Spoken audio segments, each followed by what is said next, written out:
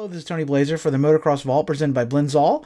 If you're in the market for some high-quality racing oil for your two-stroke or four, make sure you go to blinzall.com and use our discount code VAULT20 to save 20% at checkout. Thank you for all the support. This is Hannah. This is Bailey. Oh wait, why did I pull her up? That's Butters. This is Boo. Welcome to the Motocross Vault. Thank you.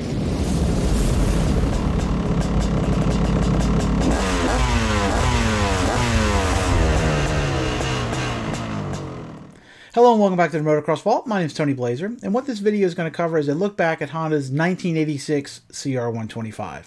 Now, the mid-80s, a lot of times you think of it as like the Honda decade. It seems like they dominated a lot of the mind share, certainly in the latter part of the decade. But Honda's, particularly in the 125 class early on, they were pretty hit or miss. They had come out with an awesome machine in 1973 and quickly let the competition just blow past them. Suzuki came out with the RMs in 76, and from there on out, the CR pretty much took a backseat to its rivals. In 83, they came out with a pretty decent machine. Not really, I would say, a dominant machine, but a good all-around bike. But it wasn't really until this year in 1986 that the CR125 really came into its own, and it more or less dominated motocross in the 125 class for the next decade.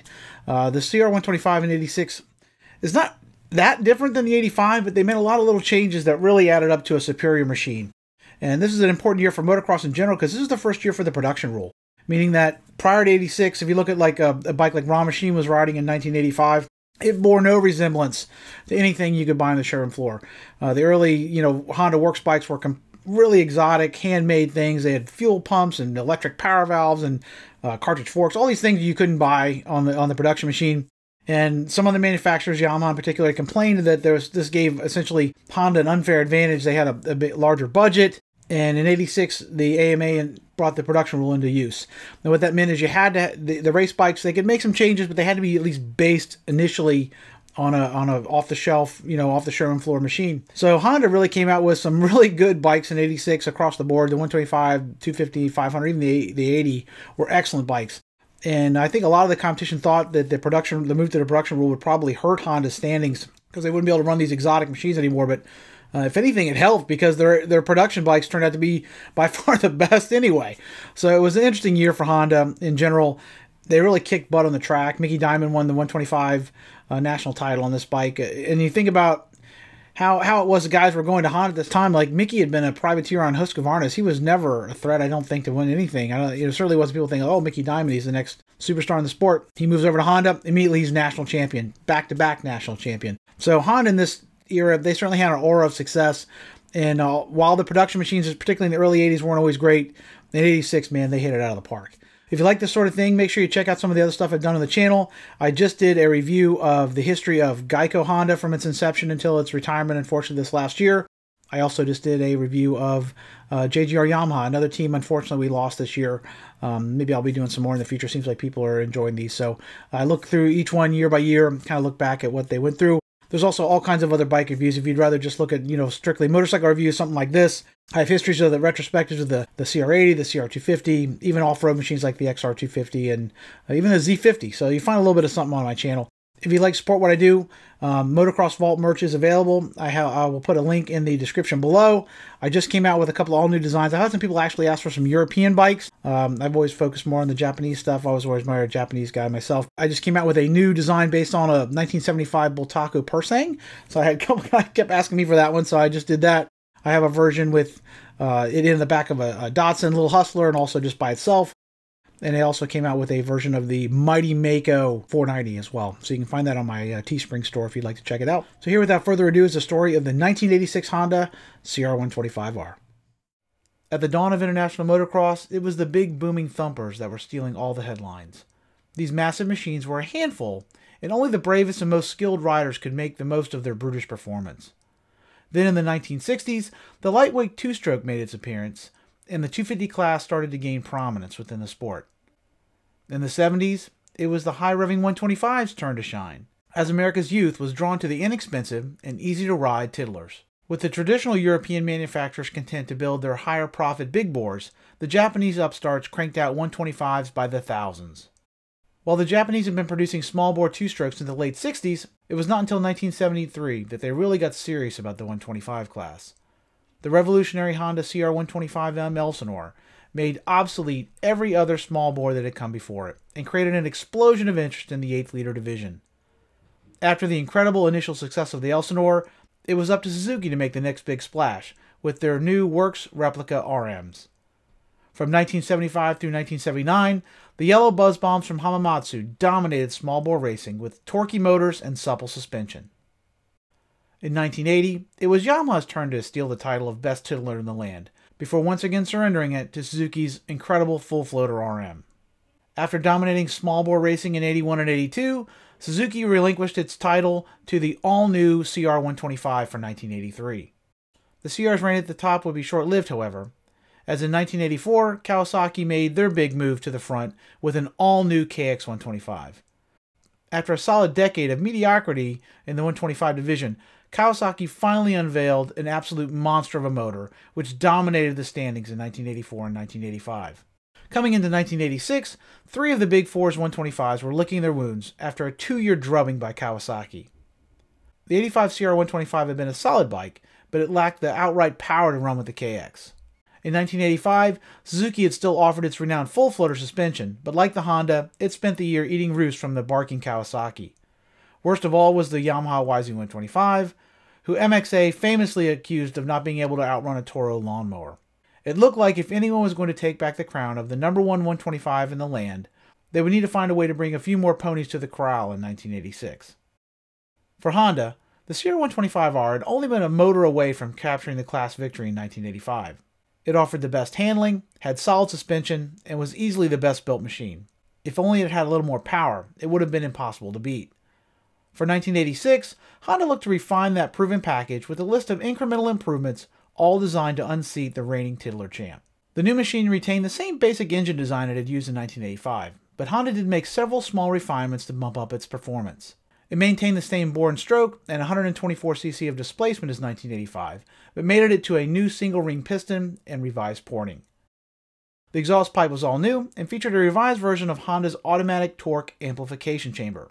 The ATAC had been introduced in 1984 and consisted of a resonance chamber connected to the exhaust manifold. This resonance chamber would be open and closed by a centrifugal ball governor based on engine RPM. The idea behind the ATAC was to alter the head pipe volume, essentially tricking the motor into thinking it had a torque pipe at low RPM and then close it off, essentially mimicking a rev pipe at the higher RPM, basically giving you a wider power band.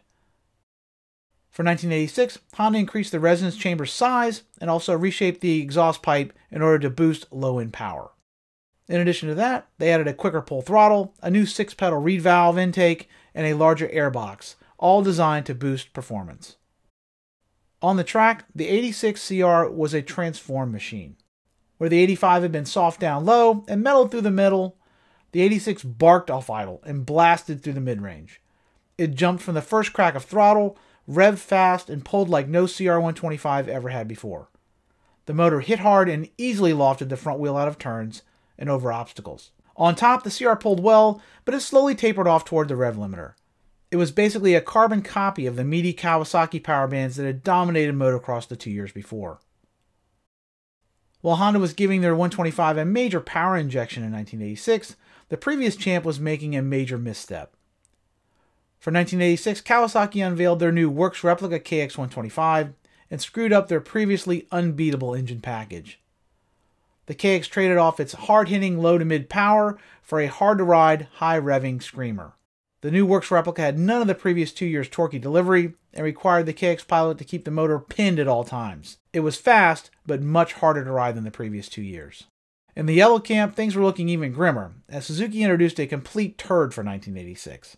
The all-new blue RM mill used an ATAC-style exhaust valve molded into the cylinder head and lacked anything resembling horsepower. It was gutless at all RPM levels and virtually useless as a racing motor. The all-new full floater was also a major step back in performance, leaving the RM as a back-of-the-pack contender in 1986. With Kawasaki and Suzuki out of the running, it came down to a surprising upstart contender to challenge Honda for the best mill of 1986. After several years of absolute dogs, Yamaha came out swinging in 1986 with a completely new YZ125. The new case reed Yamaha did away with the old bike's listless delivery and replaced it with a punchy mid-range blast. There was very little power above or below its explosive mid-range, but when it went right now. It was the hardest hitting motor in the class and offered the most burst of any 125 in 1986. In the final standings, the potent YZ put up a valiant fight, but it was no match for Honda's awesome combination of low-end response and meaty horsepower. The Honda offered the most power over the widest spread, and combined that with the smoothest gearbox and a flawless clutch. It did not pull as hard on top as the Kawasaki, or explode as violently as the YZ, but it never missed a shift and never fell off the pipe. For 1986, Honda went after Kawasaki and ended up beating them at their own game. In the suspension world, the real big news of 1986 was Showa's remarkable all-new cartridge fork system. After over a decade of mediocre performance, the work-style internals found on the 86 CRs gave Big Red a huge suspension advantage. Unfortunately, however, for CR125 pilots, the 125 was not deemed worthy of the magic legs in 86. In a disappointing decision, the CR250 and CR500 got the good stuff, while the CR125 had to soldier on with Kayaba's older-style non-cartridge internals. Instead of the high-tech wave washers, the little CR had to make do with what Kayaba called a travel control valve damping system. The new TVC design used a poppet valve to control damping and was supposed to offer finer damping control than the previous damper rod designs.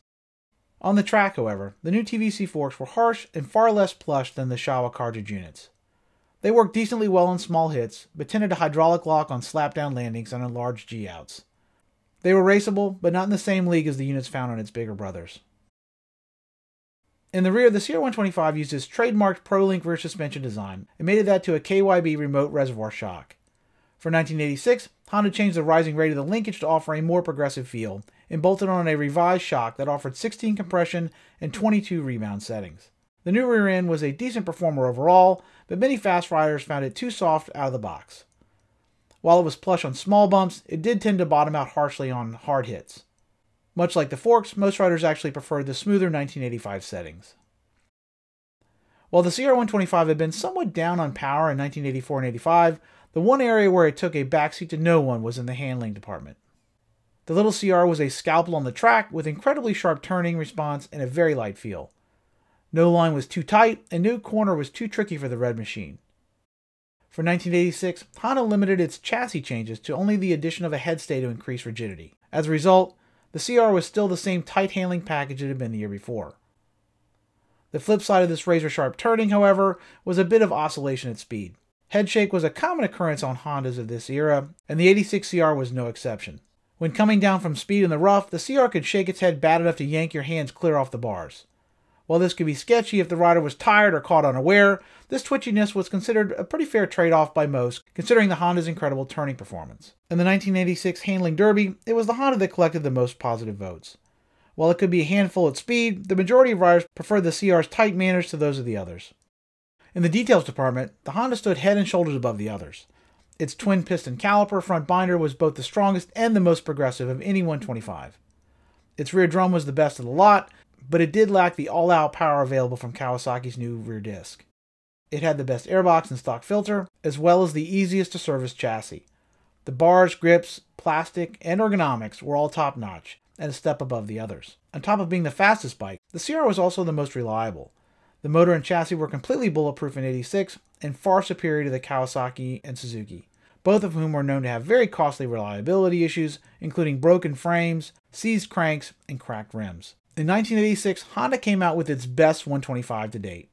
Without the benefit of the Showa cartridge forks, it lacked some of the suspension finesse of its bigger brothers, but it made up for it with that rompin' motor. In the 500 and 250 class, its mediocre suspension might have cost it the title, but in the 125s, motor was king. As with the Kawasaki in the previous 2 years, the motor of doom was more than enough to cover up its other sins. It ripped, it snarled, it diced, and it sliced. The Honda CR125R was a serious motocross weapon, and the best 125 of 1986. So there you have it. There's a look back at the 1986 CR125R, a machine that just really kicked butt that year. It did not get the cartridge forks that the 250 and 500 had, but it turns out it didn't really even need them. I mean, none of the suspension in the 125 class was great that year. None of them were, the competitors were using cartridge suspension. And even though the Honda did not have the best setup there, the motor was such an advantage in the 125 class, particularly at the time, much like the 250s now. Why does everybody want a YZ 250F? It's not because it handles the best. It's because it has the most power. Any of the small bore classes, you're always going to find there's such an advantage to having more power. So the CR really had it this year. It had it in spades. And that basically is the reason it kicked everybody's butt. So if you like this sort of thing, again, make sure you check out some of the other videos I've done on the channel. If you could like, subscribe, share on social media, I would very much appreciate it. That helps people find the channel. The channel's been growing greatly in the last couple of months, and I really appreciate that. And a lot of that has to do with you guys out there sharing the stuff, liking it, commenting. That helps YouTube kind of allow other people to find my stuff. So I really, really appreciate it, and I thank you very much for the support. So until we meet again, this is Tony Blazer for the Motocross Vault. Keep the rubber side down. Peace.